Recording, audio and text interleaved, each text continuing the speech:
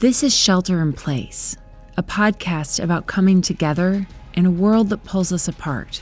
From Oakland, California to Hamilton, Massachusetts, I'm Laura Joyce Davis. The pandemic began with a canceled party on St. Patrick's Day, the day my son Gabe turned 8. California was one of the first places to shut down, and our county announced shelter-in-place orders a few days before the state did. At that point, we couldn't imagine that the rest of the world would quickly follow suit. We thought the lockdown would be temporary, that we'd look back on those couple of weeks as that weird time when life stopped for a little while. Gabe was a good sport about the whole thing, especially since he didn't have to go to school. We painted 4-leaf clovers on our windows and made a green cake. We promised a substitute party as soon as things went back to normal. This week, Gabe turned 9. All across the globe, this week marks a different kind of birthday. The pandemic's birthday. It's a party no one wants to come to. Instead of cake and streamers, we got shuttered businesses and canceled vacations. Instead of celebrating life, we grieved sickness and death. Instead of hugging friends, we covered our faces. Instead of lining up to whack a piñata, we lined up for COVID tests. We have lived through a terrible defining moment in history. My grandparents survived the Dust Bowl, the Great Depression, and World War II. My parents lived to see the Vietnam War and the assassination of JFK. My generation will never forget 9/11, and now all of us who are left have endured COVID-19. I've always liked birthdays because they're an excuse for reflection, not just for what's past, but what could be ahead. But this one feels different. For 12 long months, I've been reminded again and again, both personally and globally, that the future is uncertain. That even the things I thought I could count on turned out to be as flimsy as those green paper streamers. Never before has living in the present felt both so painful and so necessary. When the pandemic began, we were a seemingly happy family of 5 with a home in the San Francisco Bay Area and a decent income that allowed us to survive, if not exactly thrive. Today, we're across the country in Massachusetts, patching together freelance work and spending most of our waking hours doing work that doesn't yet cover our bills. Our pandemic year has been an epic adventure we didn't go looking for, but one we've tried to embrace. We've referred to it often as our pandemic odyssey, because when we left Oakland, like Odysseus, we had no idea how long we'd be gone, or how alone we would sometimes feel. We've been drifting along in this sea of uncertainty so long that we've almost forgotten what it feels like to be home. Our daughter Grace is a new reader, and lately she's taken to appropriating stories she's read and passing them off as her own. Given that I just referred to my own life as a pandemic odyssey, I guess I can't really fault her for co-opting a good story. Her favorite is one she calls Peaceful Village. And in Grace's telling of the story, there are 2 sisters, Era and Eartha, who are 9 months and 12 months old, but apparently advanced for their age since they can do all of the things that big kids can. Era and Eartha's lives bear a strong resemblance to our own.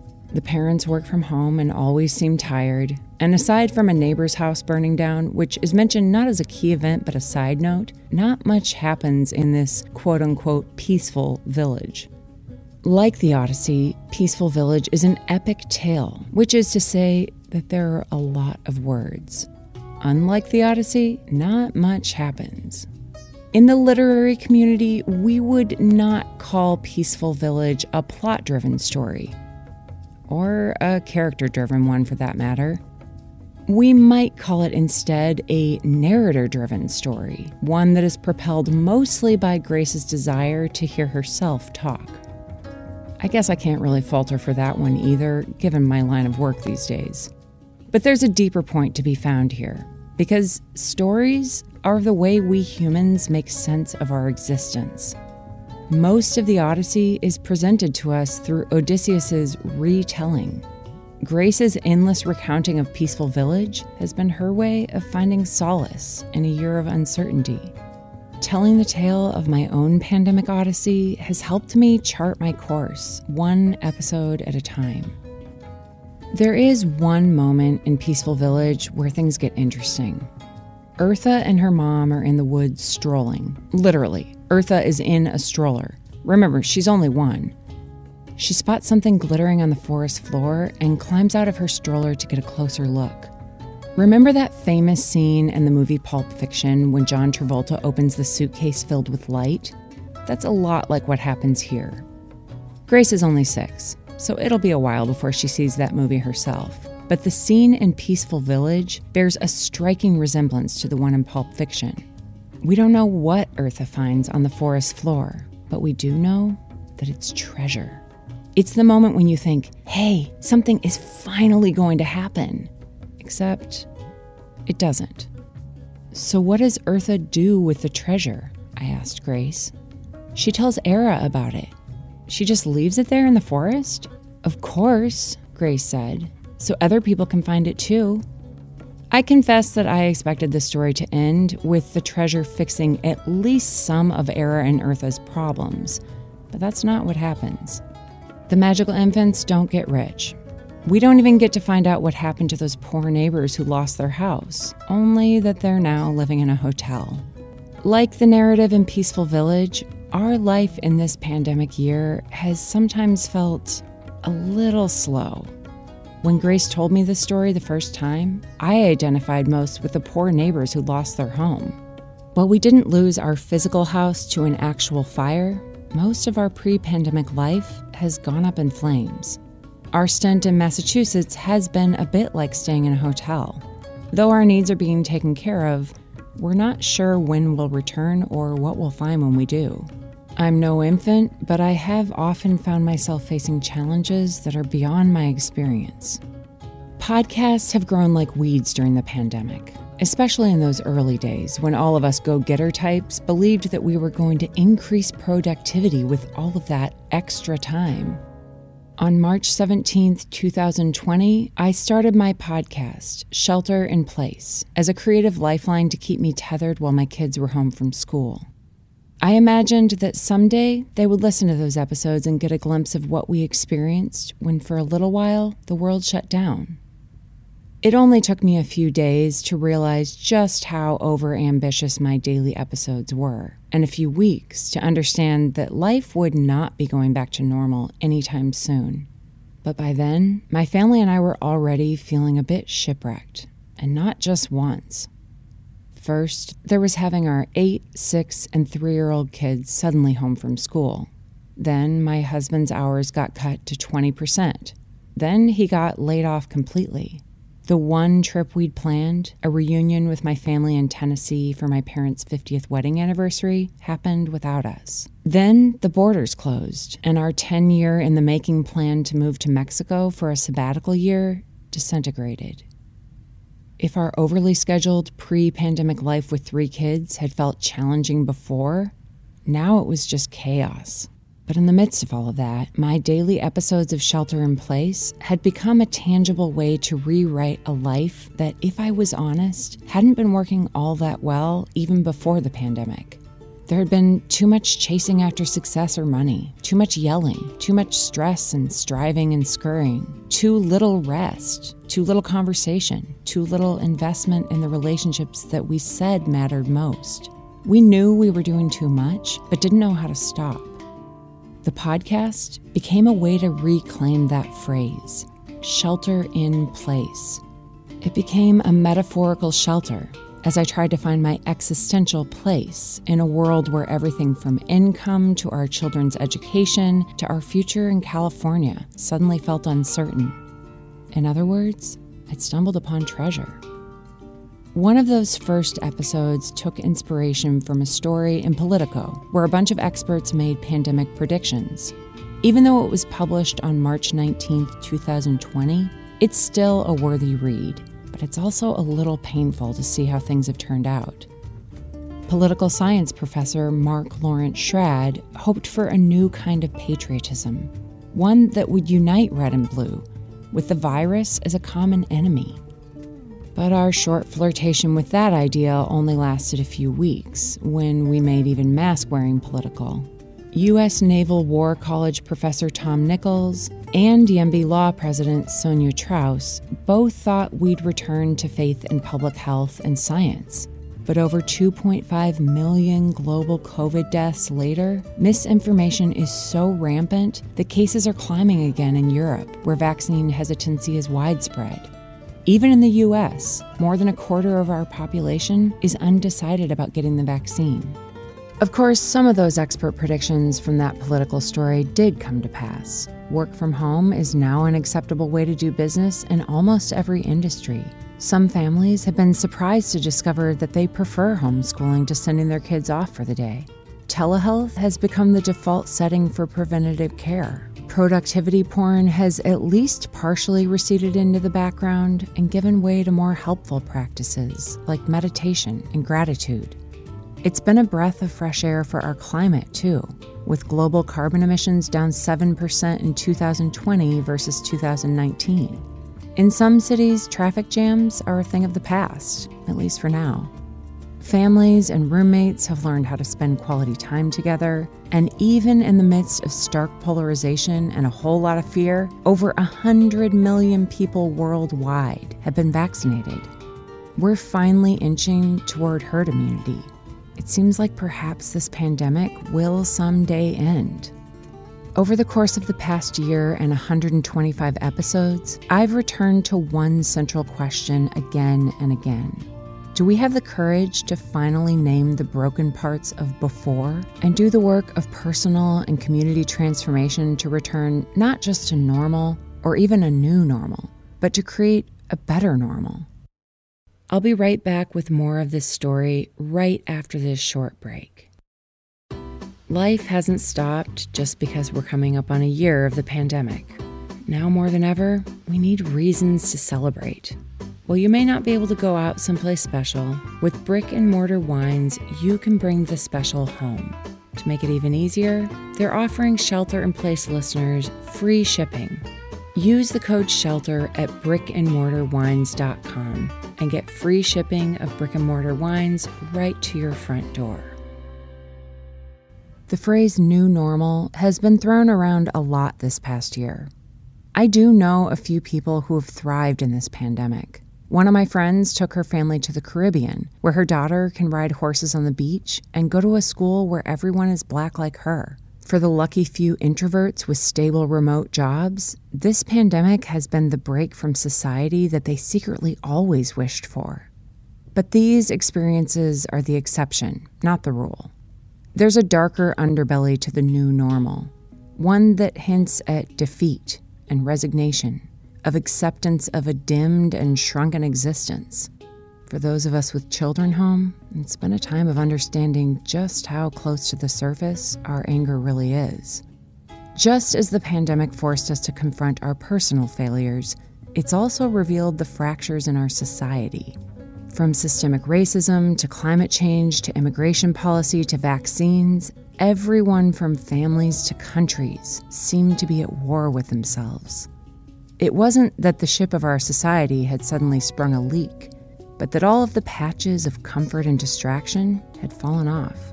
For our family, this came to a head midway through August, when we woke up to a heat wave, smoky skies, and the smell of ash.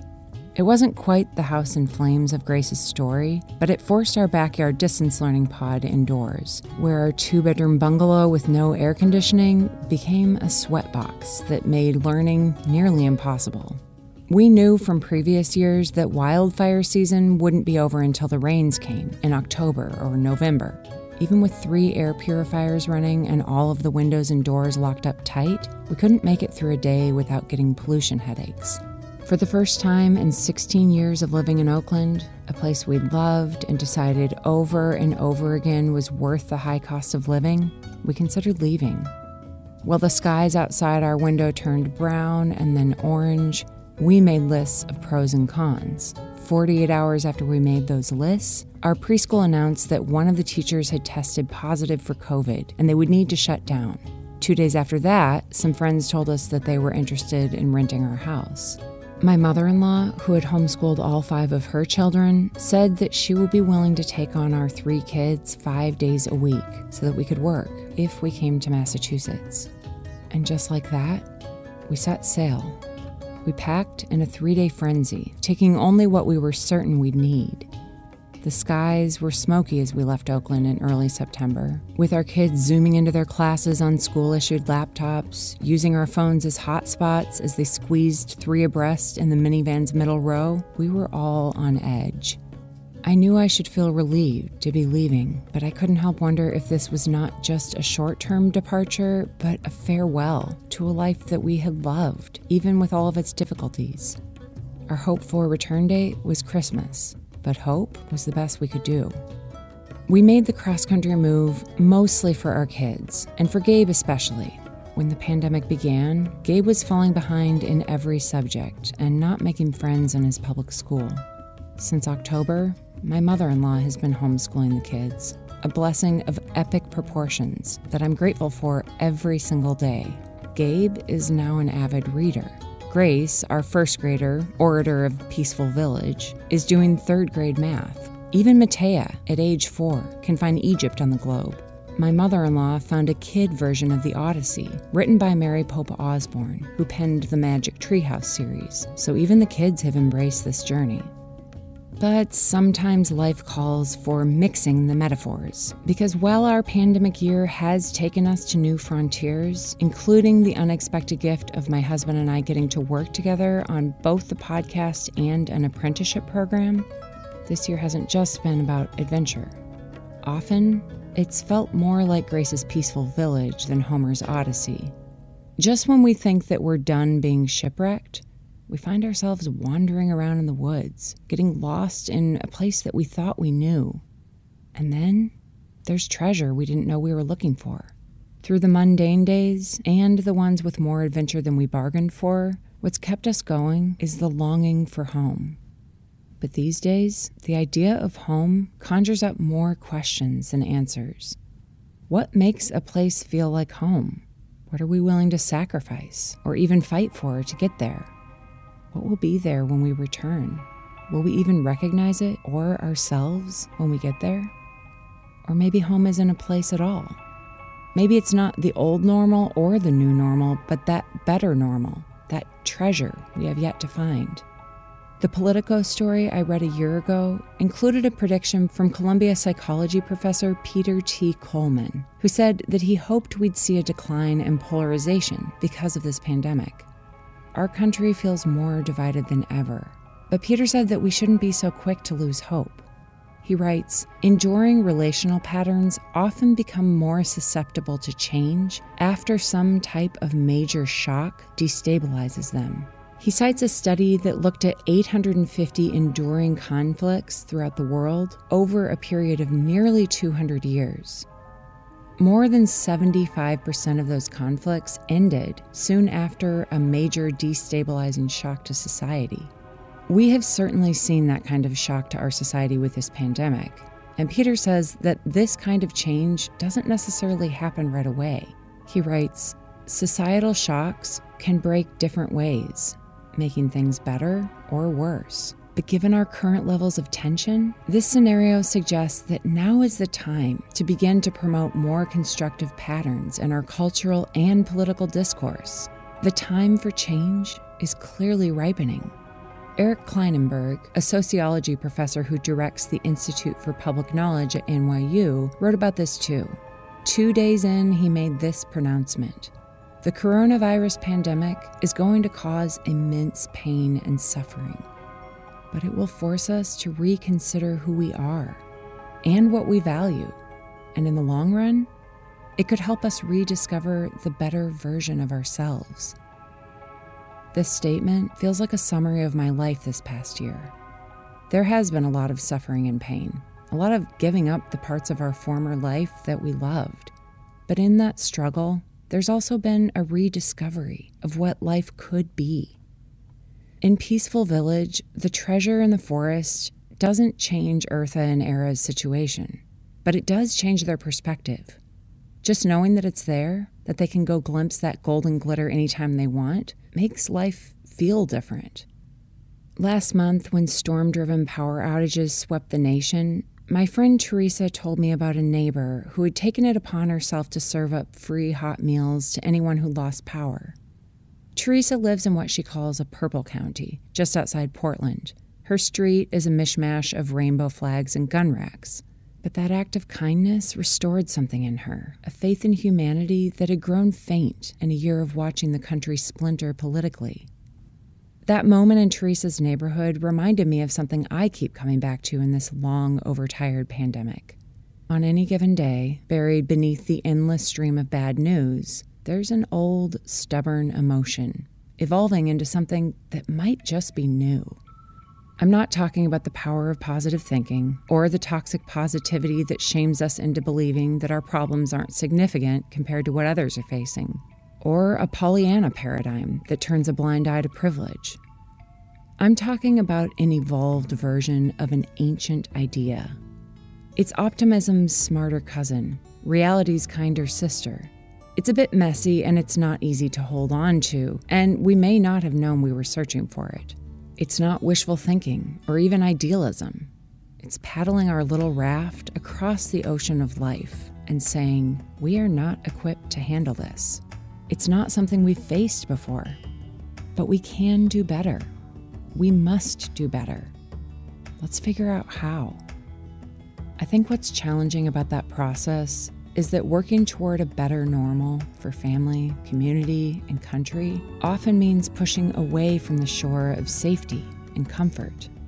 After Nate got laid off, we made the conscious decision to strike out for a better normal by working together on shelter in place, instead of returning to the safe harbor of another full-time job. Working with the person you live, sleep, cook, and parent with has exhilarating highs and devastating lows. Sabbaths are a challenge when your entire living room is papered with notes about work. We are trying to build, navigate, crew, and provision this ship, while also sailing it, recovering from whacking each other with oars, and trying not to lose any kids overboard. And yet, we've never felt so certain that we're on the right course.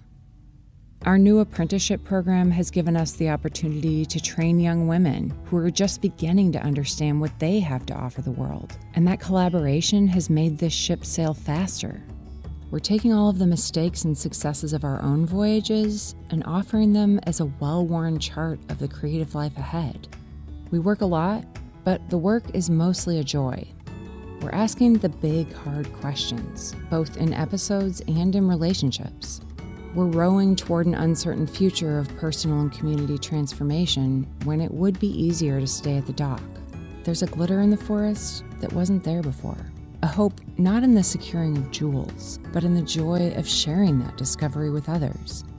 If the winds of fate allow, we'll return to Oakland in August. But we finally accepted that our return home may not be the end of our journey. We know already that the memory of home, that lovely, difficult place, is just that, a memory. In the time we've been away, some of our friends and neighbors have left Oakland for good. The ones who've stayed tell us that the city's wounds have been laid open by the pandemic. There's garbage in the streets, homeless encampments are spreading, hate crimes against Asian populations, and in general, crime is up. But in the midst of all that, there's still the beauty that was always there. Not just in the redwood trails of the Oakland Hills or the floral-scented Februaries, but in the communities of people who long ago accepted that life is not easy, but that we can make it better by showing up for each other. On the days when I feel shipwrecked in this pandemic odyssey, it helps me to think about Peaceful Village, about those mythical infants, Era and Eartha, about their simple joy in finding treasure, and the joy that was greater still in sharing it with others. In my less cynical moments, I can even see myself that way. An infant not to life, but to a life that has not yet been. I can accept without panic that I don't know how our quest is going to end, and that the choices I'm making ensure that it probably won't end in a life of comfort. But that treasure is there waiting if I'm willing to look for it. It gets better each time I invite someone else to see it. I want to invite you to look around, not just at what's been lost, but what can still be found. Ships have been destroyed, but there's also treasure in the woods. That gift that glows brighter when we share it with others. After all, if a 9 and 12-month-old can find it, I believe we can too. Shelter in Place is listener-supported. If you'd like to take our listener survey or support the good things happening here, including our new apprenticeship program where we're training the next generation of women podcasters and creative entrepreneurs, you can find all of that at our website, shelterinplacepodcast.info. As always, if you listen to the end of episodes, you can hear Shelter in Place outtakes. But first, we want to give a shout out to Gabby Morozowski, our February listener of the month. When you share Shelter in Place using our unique referral link, refer.fm/shelter, we'll give you a special thank you on our website. Gabby, thank you for sharing Shelter in Place and helping us expand our community. Shelter in Place is part of the Hurrdat Media Network. The Shelter in Place music was created by Chase Horseman at Reactor Productions. Additional music and sound effects for this episode come from Storyblocks. Nate Davis was our assistant editor for this episode. Clara Smith was our assistant producer, and Samantha Skinner was our assistant audio editor. Nate Davis is our creative director, Sarah Edgell is our design director, and our amazing Season 2 apprentices are Winnie Shee, Eve Bishop, Isabel Obrecht, Melissa Lent, Alana Herlins, Michelle O'Brien, Samantha Skinner, Clara Smith, Elin Tekle, Shweta Watwe, and Chuen Jong. Until next time, this is Shelter in Place. I'm Laura Joyce Davis. And now, if you're still listening, here's a little outtake. Hi, I'm Grace. I have this story I've been doing. It's about this peaceful village. I made it up. I've been telling my brother, Gabe, and my dad about it, and they really like it. So it started out, there's this mom called Ernia, and this dad called Ernio. Ernia had a little baby, Eartha. A few weeks later, they had another baby, and they called her Era. One day, the mom took Eartha on a walk in a stroller, and they went in the woods because every time kids yelled or screamed, if they didn't want to do something, they would be taken out way in the middle of the woods, and they could cry as loud as they wanted there, so then the village didn't have to hear it. That's why it's called Peaceful Village. And everyone was so happy. Let's get on with the story. Eartha saw something glittering in the dirt, and she managed to get out of the stroller. Then she saw a beautiful treasure chest. So then they went home and told Era all about it. And then they played peacefully. I think that's where I stop off, but I can tell you about it maybe next time. A Hurrdat Media Production.